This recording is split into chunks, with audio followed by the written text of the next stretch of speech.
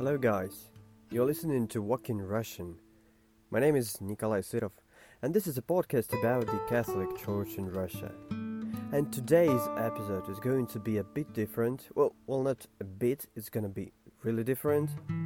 First of all, I am not walking anywhere, which makes me happy because I am not outside, and my hands are not shaking holding a mic, and my voice is not trembling because of cold Moscow weather. I am sitting at home, it's warm and nice, and the mic is comfortably sitting on the desk in front of me, so I don't have to worry about dropping it in the snow. And the second reason, the main reason why this episode is going to be different and special is that I won't be talking all the time. Instead, I'll make room for my guest. Yes, today I have a guest on the show, and I cannot tell you how excited I am because this wonderful man is an American Catholic priest, director of the Newman Center at the University of Minnesota Duluth, and director of youth ministry for the Diocese of Duluth. He's also a prominent and fast speaker, and you might know him from those amazing YouTube videos at Ascension Presents. And according to the CatholicReligionTeacher.com website, he is, quote, known nationally for his inspiring homilies, consistent hilarity, and genuine coolness. And the only thing I would argue here with is the word nationally, because I totally concur with nationally. He's truly very popular outside the US. Well, that was a long introduction, but it is all true. And I'm so happy to have Father Mike Schmitz today on the show.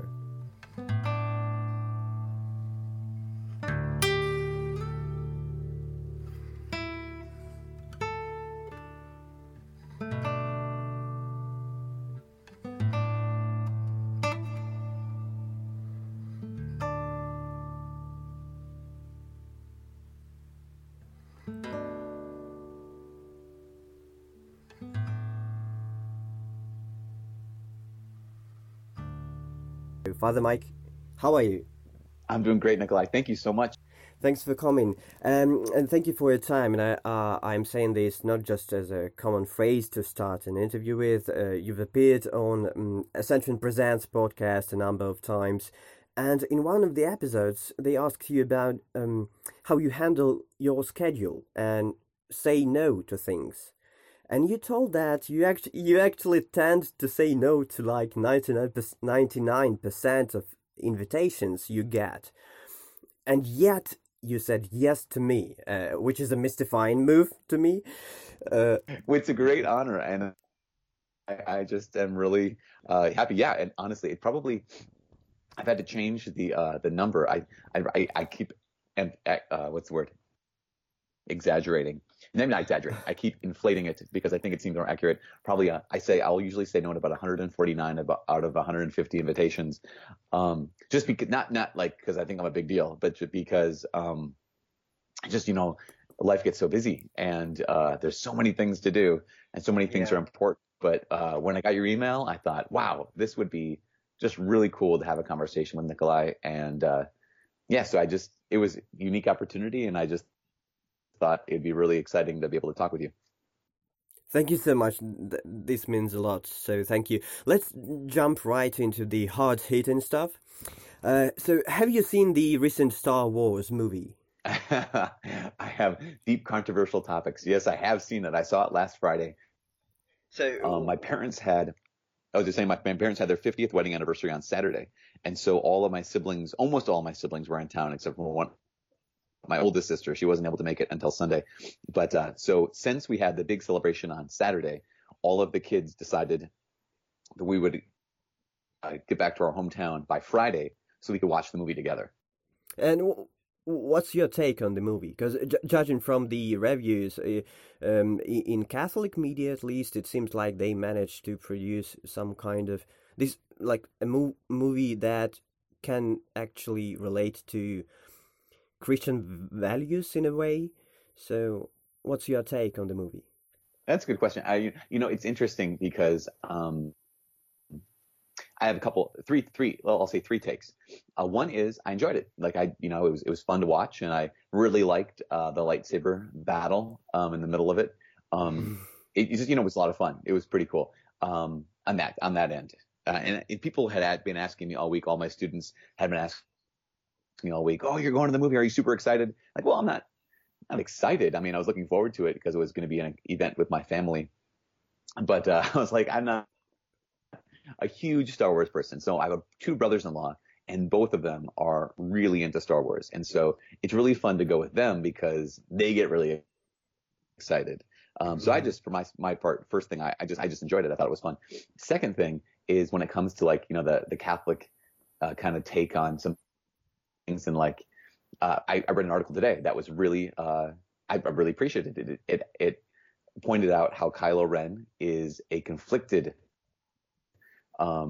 evil character in the sense that he's not as in control and glamorous as Darth Vader was. And they were making a point of saying that's more like us in the sense of, even when we do, evil, we're often still conflicted in that, as opposed to like, and they use the example of here's Kylo Ren who goes into basically a temper tantrum in both movies so far. In the first movie, he has the temper tantrum, and in the second movie, he has that temper tantrum in the elevator, I guess, device, as opposed to Darth Vader, who, he'll choke people out with using the Force, but he seems like he's always in control. And they made a good point of saying that, that's us. So I kind of liked that, it was kind of interesting. But the third thing I thought was, I heard a couple of reviews, and I thought, wow, that's a really good point. And the sense was that they haven't done anything new with the story,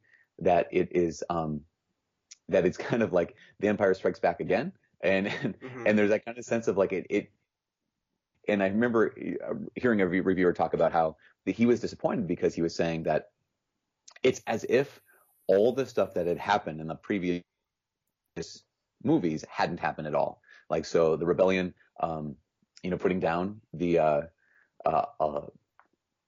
Empire and all these kind of things like that. No, it's as if like, no, like, and so it's almost a recapitulation of episode 4 and 5, where it's like, okay, the Death Star got blown up in episode 4, and that, wow, that should really change things. Oh, I guess it really hasn't changed much. And same in episode 7, Force Awakens, the whatever they called it, basically the new Death Star gets blown up, and nothing really changed at all. And so you kind of have that sense of, so where are you going with this story, people? That's my question, was kind of what they're trying to do. But what did you think? I haven't seen the movie, actually. Nope, I didn't give anything away. Yeah. I gave away the fact that there's a lightsaber battle, and it's pretty cool. Yeah. But I'm gonna watch it with my family, I believe this weekend. So you're active in terms of being present both online and offline at different events and platforms, talking to people, mainly youth, about, as far as I understand, a relationship, mainly with God, but also with other people.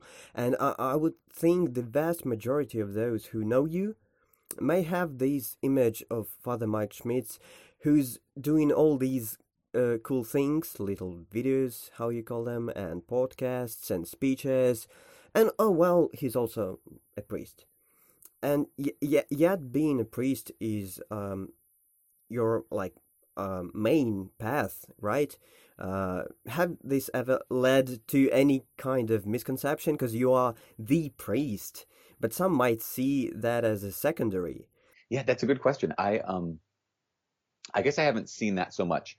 One of the reasons why is because when it comes to the videos, when it comes to the podcast, so the videos themselves, from a Century Percents, I make those in the living room here on campus at the Newman Center and the Newman House. And so as I'm doing that, like, students are coming and going into the house to come to pray, time of Bible studies, and have, gets to study and whatnot. And so it's kind of just so I don't get to necessarily see, I guess, what the what other, it seems like an everyday part of my everyday life as a priest, you know. And then the second thing of the podcast is that is directly an offshoot of what I do on a weekly basis here. So whenever I have to preach, then I think it was back in 2007, one of our students had said, "Hey, you should really record your homilies." And I was like, that seems kind of self-aggrandizing. That seems a little bit weird to do that. And they're like, no, it's good. And then I said, but I don't know what to do with them. They said, well, I'll figure out how to make a podcast and I'll do that. So then that student, you know, that was a former student, has been doing that for the last 10 years. And so that's a good thing, is I get to focus on, okay, what do these students need to hear? What is it that the Lord is speaking to them? And I get to do that more as a priest, because it's in the context of a homily, than as like a quote unquote podcaster or a quote unquote like a media person or something. The one thing I guess I would say is, so in about 2 weeks after New Year's, I'm going to a thing called the Student Leadership Summit. It's put on by Focus, which stands for the Fellowship of Catholic University Students. And there's a great conference. There'll be about, I don't know, 7,000 to 8,000 Catholic college students at this thing. Last year was interesting because, you know, I got to the bigger conference, which is called Seek, and there are about 13,000 there. And I'm not to be honest, I'm not really used to like people saying, "Oh my gosh, you are, you know, you," because you know where you live at home, you're just you're just you. And so it was kind of weird, and I guess I had to really just kind of but just, you know, I don't know what to say. It was a little bit strange. I was just like, okay, but here are people in front of you, and so you wanna treat them as Christ, and so you just want to love them. But I have to tell you that it was the most beautiful thing and most like helpful thing for my heart when I saw our own students, because they were there too. We about 125 or so of our own students there. When I saw them and they were like, "Oh, Father Mike," I'm like, "Yes, okay." So this. I'm like that sense of like, you know, these are the people who know me. These are the people that I love, and these are the people that I'm serving. And so it always brings it home and makes it real. You know, when you are around people that you well, you know, they know you and you know them. When you really get to be a father to them. And that's the most, I think the most important thing for a priest is that he recognizes his identity as a father. And that took me a lot of years to kind of discover. I should have gotten it right away, but I don't know. I might have missed it, and I might have been sick that day in class. And so, but like when it comes, I think one of the things that keeps a priest on track and keeps him true to his vocation is when he truly sees himself as a father. Because as you know, Nikolai, as a dad, you can't, you're always a dad.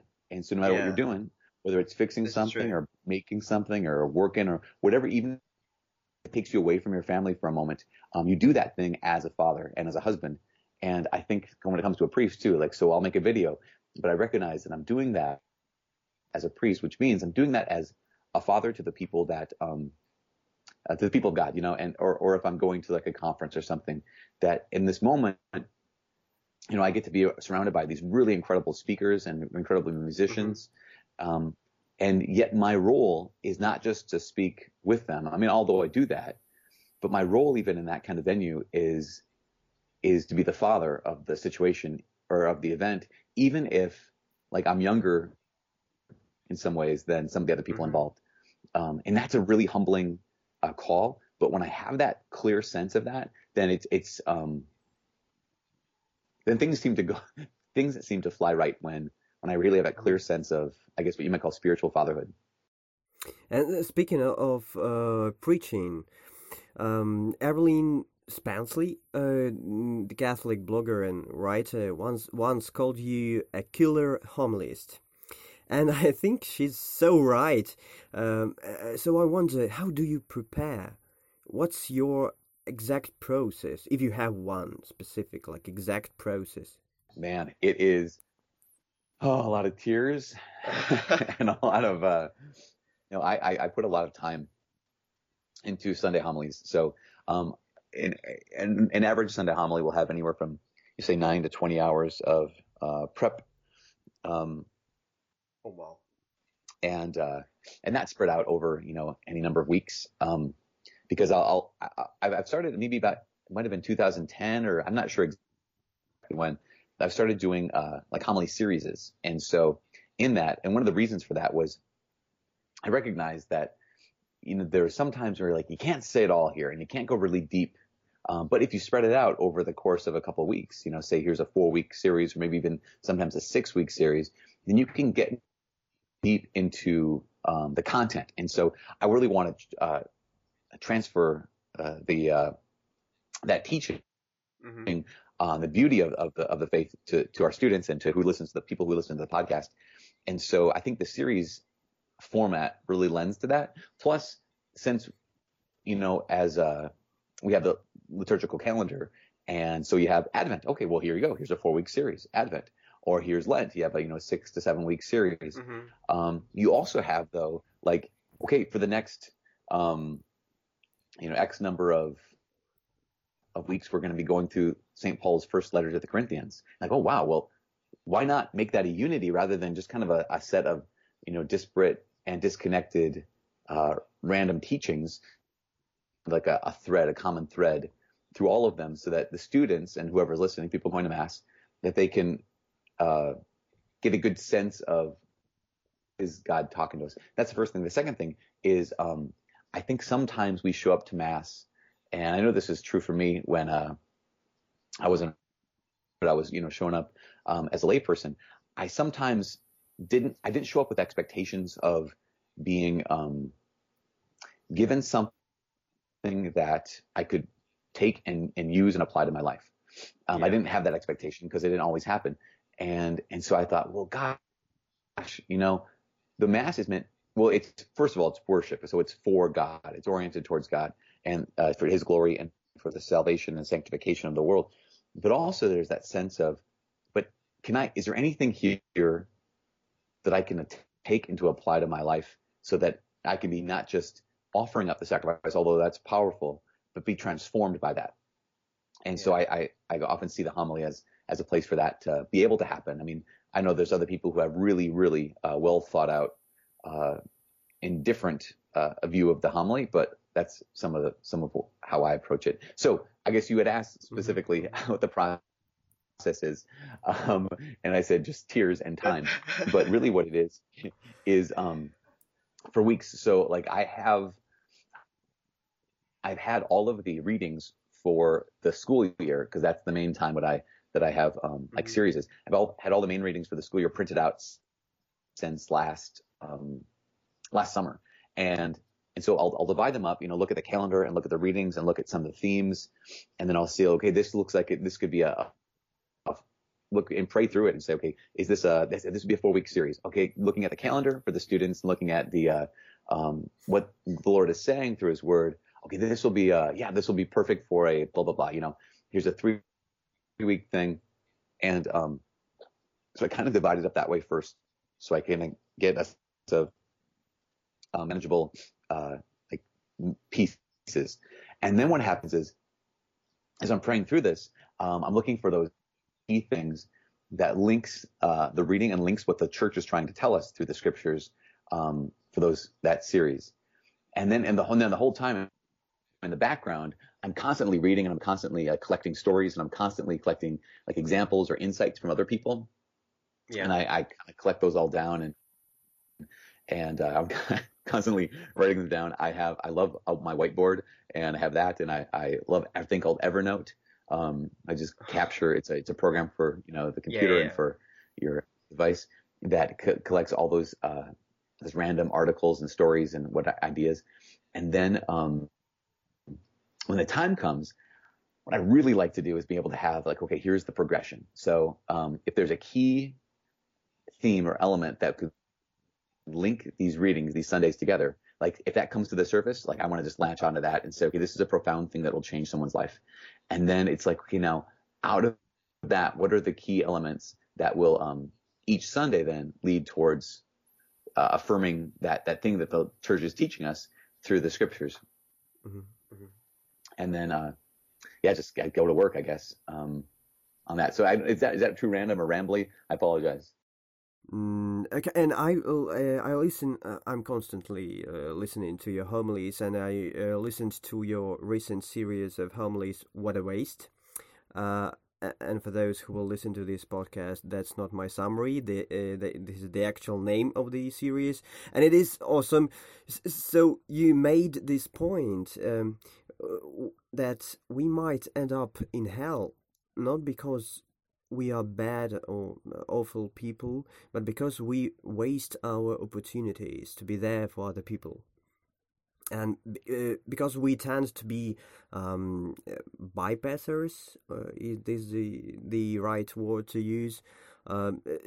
So if you don't want to pass by, you have to be able to stop, right?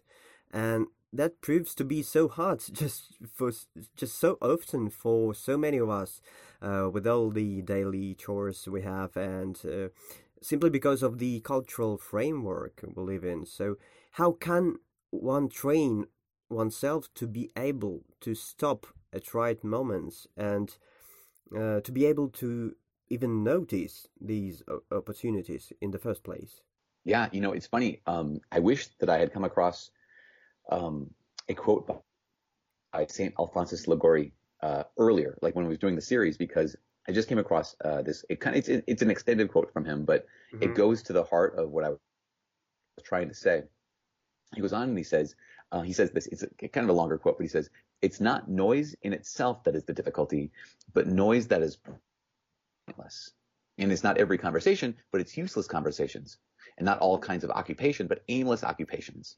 And he goes on to say, he says, "In point of fact, everything that does not serve some good purpose is harmful," which is interesting because, like, wait, what do you mean? And he goes on, everything that does not serve a good purpose is harmful, because he goes on to say, he says, "It's foolish. No, even more, it's a betrayal to devote to a useless objective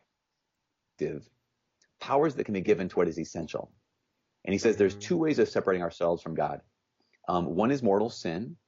The other is voluntary distractions. And just think like, Mm-hmm. wow, that is crazy. He says both of them are disastrous. Mortal sin, which we already know. The other, he says, is voluntary distractions.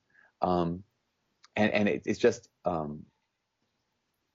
that is kind of maybe part of the point of that series, What a Waste, Mm-hmm. because that there's that we can be bystanders and just passive observers of our own lives, unless we stop and think, oh, wait, does this is this helping me become the person that God wants me to be, or is this simply kind of a distraction from um, the what I should be doing? Now, keeping in mind that sometimes what I should be doing is resting. What I should be doing is having some recreation. So it doesn't Sure. just mean that I need to be busy, work.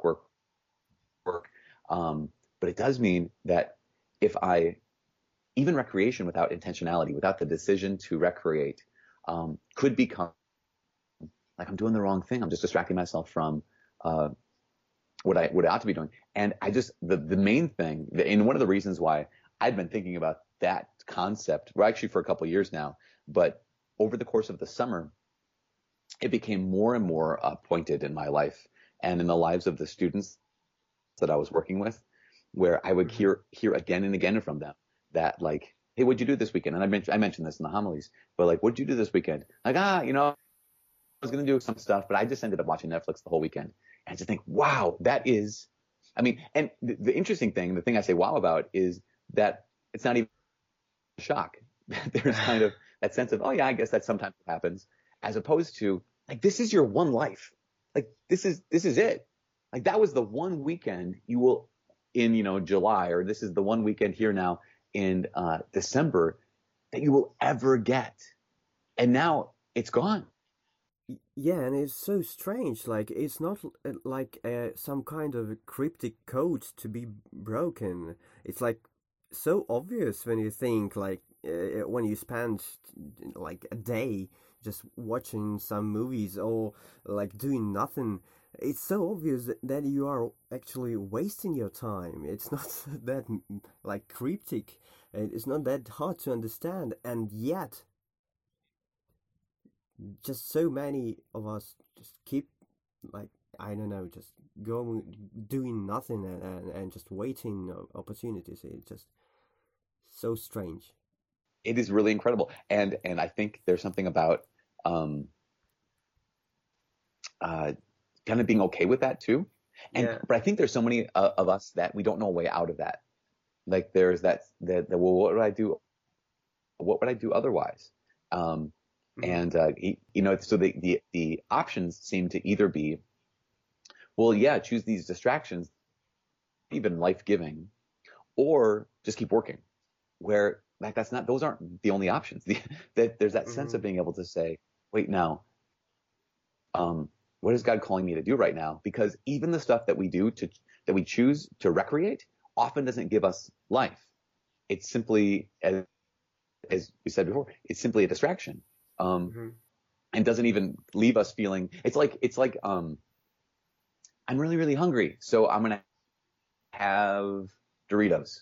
Like, wait, that that might taste good for a bit, but pretty soon I'm gonna realize I can't live off of those things. Like that it's not giving me really what I need, even though now I'm full and can't eat vegetables, have no room for the things that will really give me life. And so to take that and put it in terms of time, because the Doritos thing, yep, I can go exercise a bit, and tomorrow I'll have a better chance to eat some vegetables or whatever the thing is. But when it comes to time, it's a it is the finite resource of life, and there's Yes. literally no way to get it back. And I just think how many times a lot of this comes out of, again, my own life and stupid decisions I make where I'm like, wait, why did I do that? I just wasted that whole morning, or I just wasted this whole afternoon in going down the YouTube rabbit trail, and or going back to Twitter for the 12th time in the last 5 minutes, just to see if there's any interest that I could. And of course, I can justify it to myself by saying, well, I want to see what people are saying about Advent these days, and if there's any good ideas I could steal, or take, borrow. But the fact of the matter is, um, I can't. I think there's a Chinese proverb I came upon that said, the person who chases two rabbits will end up catching neither of them. Yeah. And you recognize that, like, I can't do what is it Cal Newport, or is it someone else who calls it half work?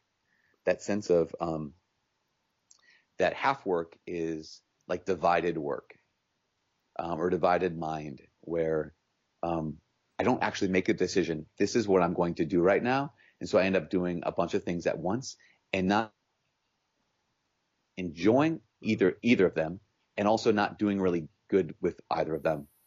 And I just think of, again, so it comes out of my own. So it's not really meant to be an accusation of someone else.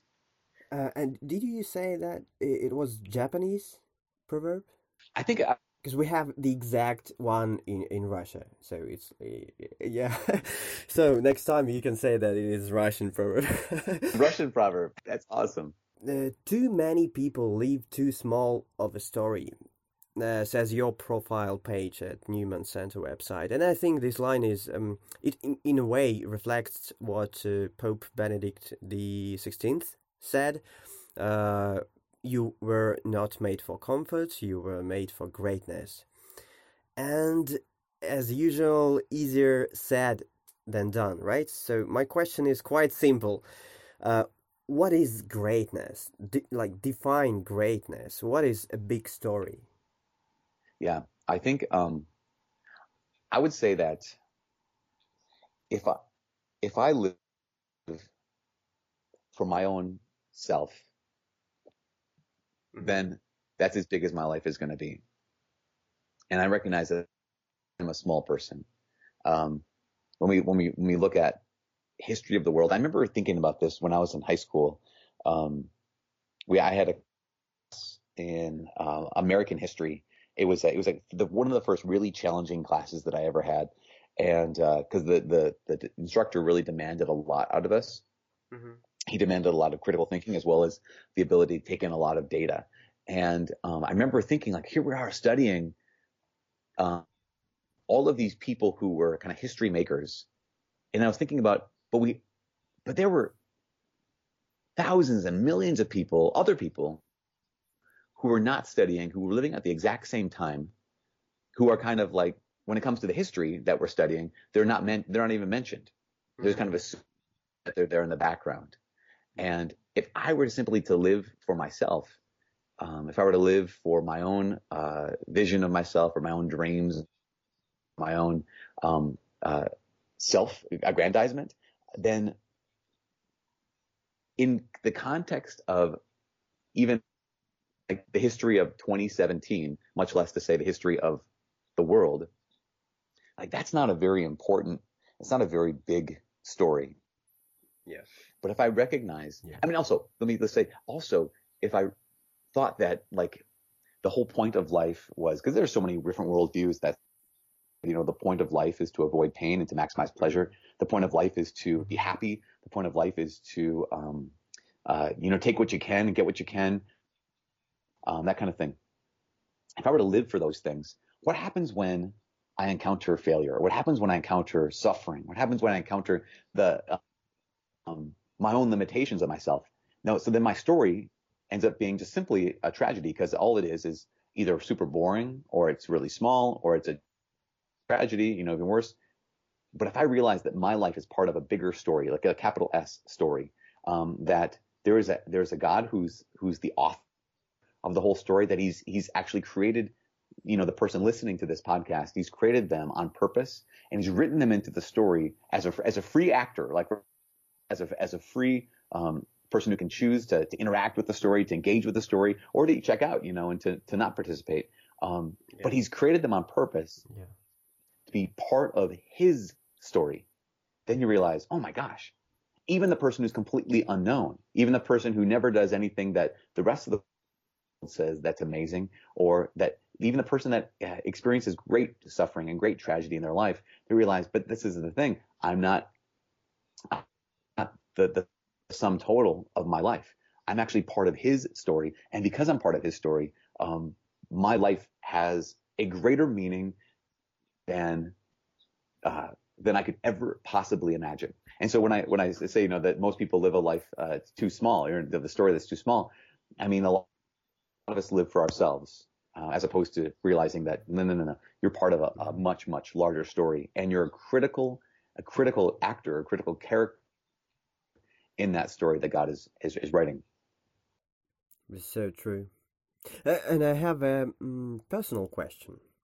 Let's say I am a young convert, which I am actually. I converted to Catholicism in November 2016. Thank you so much. And let's say I come to my parish, and I'm full of ideas and expectations, and I'm willing to engage and to contribute. So what should I do? What are my steps? How can I engage and contribute? I mean, should I come to a priest and say, "Hey, Father, I'm new here, so can I do a podcast about our parish?" What a priest wants to hear from a guy like me? Yeah, that's a great question. It all depends, I think, in so many ways on the priest. On the priest, exactly. And what are the needs of the area? I would say that if you were okay, here's what I always tell all of our students when they graduate, and I'm saying, okay, you're going to go to you're going to go to a parish, and you're going to show up because here you are on campus, and for the last 4 years maybe you've been a leader, or for the last year you really stepped into this leadership, and you know how to do Bible studies, you know how to teach people, you know how to evangelize, you know how to run a parish, because I really try to recruit and build up these students as people who take responsibility, and that kind of thing. I would say to them that be patient, because he doesn't know you yet, and because you might not know the needs of the parish yet. So for myself, someday I'm guessing the bishop will send me to a parish instead of being on campus. And so it'd be one thing for me to say, oh, I've been on a college campus for the last 13 years. I know exactly what this parish needs. And I'd say, no, this is a time for me to learn and to listen, say, what does this parish need? To listen to people and to listen to the Lord, and then be able to say, oh, this is not the same place. These are the same people. And yes, we all need Jesus, but how is it that I can best serve them? I say the same thing is true for anyone coming into a parish, whether they're a convert or whether they're just showing up, is to be able to say, I always invite them and say, go to the priest and say, Father, is there anything that you need that I can do? And so there's that sense of like, I'm at your disposal. Because what will happen is he might not ever have a head someone come to him and say, is there anything that I can do for you? And he might be taken aback and not know exactly what to ask you. But later on, what will happen is in the course of, serving that way, you will learn something and he will learn something. He will learn that whether he can trust you or not. Yes. And, because if he gave you this task to do and you did it, as he was asking you to do it, you did it in a way that was honest and a way that was excellent and all these kind of things, then learn that he can trust you. And then he'll come to you and say, okay, what are your ideas? What are your thoughts? Secondly, what you'll learn, or what the person who's offering help will learn, is, okay, here is really what it is to serve in this parish. Because I have this ideal in my head of it's going to be like this, and I'm going to help, and then people's lives are going to be changed right away, and everyone's going to love it. And I'll get a clearer sense of, here are the strengths that I have. Here are the strengths the parish has. Here are my weaknesses and in my areas of growth, and here's the parish's weaknesses and areas of growth. And I would say that that's a great place to start for anyone. First, to offer, what do you need? How can I help you? And then build on that relationship. And one more personal question. This question has been bothering me for a long time, or actually since my conversion. The Catholic Church is universal. However, there's, and I'm speaking from my perspective, my own experience. However, there's these huge Catholic English-speaking world, and also huge Spanish-speaking world. And then you have this relatively small Russian-only speaking world. So my point is, the Catholic Church in Russia seems quite insular. It's so closed in and on itself. And my question may sound stupid, but still, is it okay to be insular that way?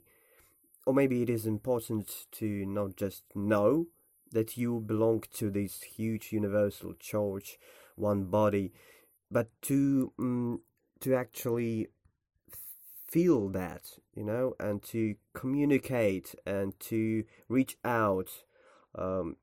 So, what do you think? Yeah, no, that's a great question, because I think that there are some people that I've spoken with who have said they can see that same thing happening in parishes in wherever they live. And I would say even bringing it down to the parish.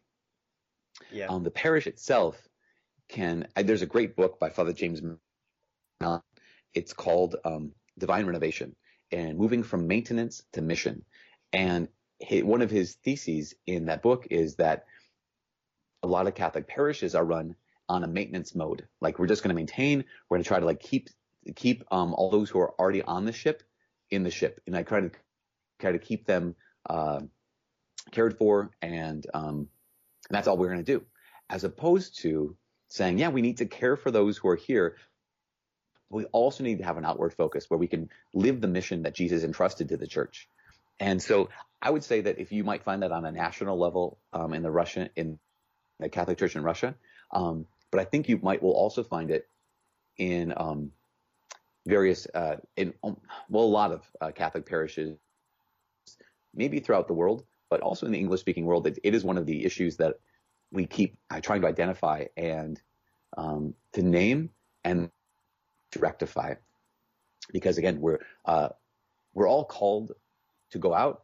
But there's this really interesting thing of how do you balance community, which means there's an inside, right? I mean, there's a yes, exactly. There is a I hate to use this because sometimes this can sound pejorative or it can sound kind of negative, but there is a sense of us and them, in the sense that there's those of us in the community, and this is the family. And if we're really going to be living as a family, that means that there's a boundary. I mean, even just like think about our own families. Like I mentioned for the Star Wars thing, is it wasn't, hey, we're going to get anybody we know to go to the Star Wars thing, or we're going to get anyone we know to go to my parents' 50th anniversary. It's going to be family and people who are really close to the family that are invited to this thing, not because we don't like other people, because we need to have times when it's just the family if we're actually going to be there for each other. But then at the same time, balance. But we don't want to be cliquish, or we don't want to be exclusive, and we don't want to simply settle into maintenance. But as you said, we don't want to be insular. We have to be evangelistic on living on mission. I think one of the bigger challenges that the church recognizes now is how do we both be a family of disciples as well as be missionary disciples. Yeah, because I've been doing some interviews lately, and I've talked to Tommy Tai, for example, or Yves Tashnet, amazing writer. And I published these. I translated those interviews into Russian. I published them on our website, and like all of whom I know, sent me these emails or texts, like asking me, who are these people? Like, yeah. Why are you interviewing these people? Who are they? So, and it feels so strange. Like, okay, since we are approaching Christmas, and let's bring some Christmas into these episodes. So, what is Father Mike's guide to a perfect Christmas? Like, what should I, Nikolai, do to experience Christmas fully, so to get like maximum out of it? Yeah, I think of it in terms of what am I looking for? I mean, what's the ultimate goal that the church gives us the season of Advent, so that we can enter into the celebration? Or why does the church give us the season of Lent, so we can enter into the celebration of Easter? And I think when it comes to Christmas, and I mentioned this in a homily a couple weeks ago, is that the goal of preparing is not to recreate some kind of experience of the past. And it's also not to pretend like Jesus hasn't already come. But what is it then? I almost see it as, when I do a lot of marriage preparation for couples, I let them know this, and they experience it. So I always kind of try to get ahead of it, where in the months and weeks leading up to the actual wedding day, they can find themselves less and less being in relationship with each other. Like, meaning when they get together, they're always talking about planning for the wedding, or when they are in their downtime, they're going over details, and no, we don't have time to spend with each other and just kind of enjoy each other's company and talk about big things, or talk about our hearts, or talk about our lives. We have to talk about this event. And so one of the things that can happen is then the event and like the depth of it sneaks up on them, and it can be hard to enter into the real preparation for, this is going to be something new, and being prepared. So I will see it somewhat in the same way. So what's the best way to prepare for Advent or for Christmas? I would say is, well, what is happening? I'm here to celebrate and renew my relationship with the God who's become one of us. And so if I'm going to celebrate and renew this relationship with Jesus, then what should I do? I should spend time with him. And so, there's like, at least in the West here, we have a lot of songs that are associated with this. We have decorations that are, and other festivities that are associated with preparation for Christmas. But there's also that sense of well, but do I have any time away with the Lord? And I would say something similar, for couples who are preparing to get married. Yep, you have all these things you need to do and whatnot, but do you have any time where it's just you and the one you love, where you just get to have that time with each other, preparing for this great day where you're going to celebrate and renew your love for each other? And so that's what I would say. The number one thing, in my mind at least, is if the goal of Christmas, or one of them, is to celebrate and renew our relationship with Jesus, the Word made flesh, then why wouldn't I spend time with Jesus, the Word made flesh, in weeks and days leading up to that celebration? Thank you so much. This is it. This is about it. Yeah, I appreciate it. It's so good to talk to you, Nikolai. I feel so badly to keep you up so late. I imagine you need to get some sleep now. Yeah, sure. It's almost 2 in the morning, I should say. In the morning, and you have to probably have to work tomorrow, and so oh man, I hope that you can sleep and get double, triple sleep tonight. Thank you so much for your time. Thank you as well, and God bless you and your family. Thank you. Bye bye.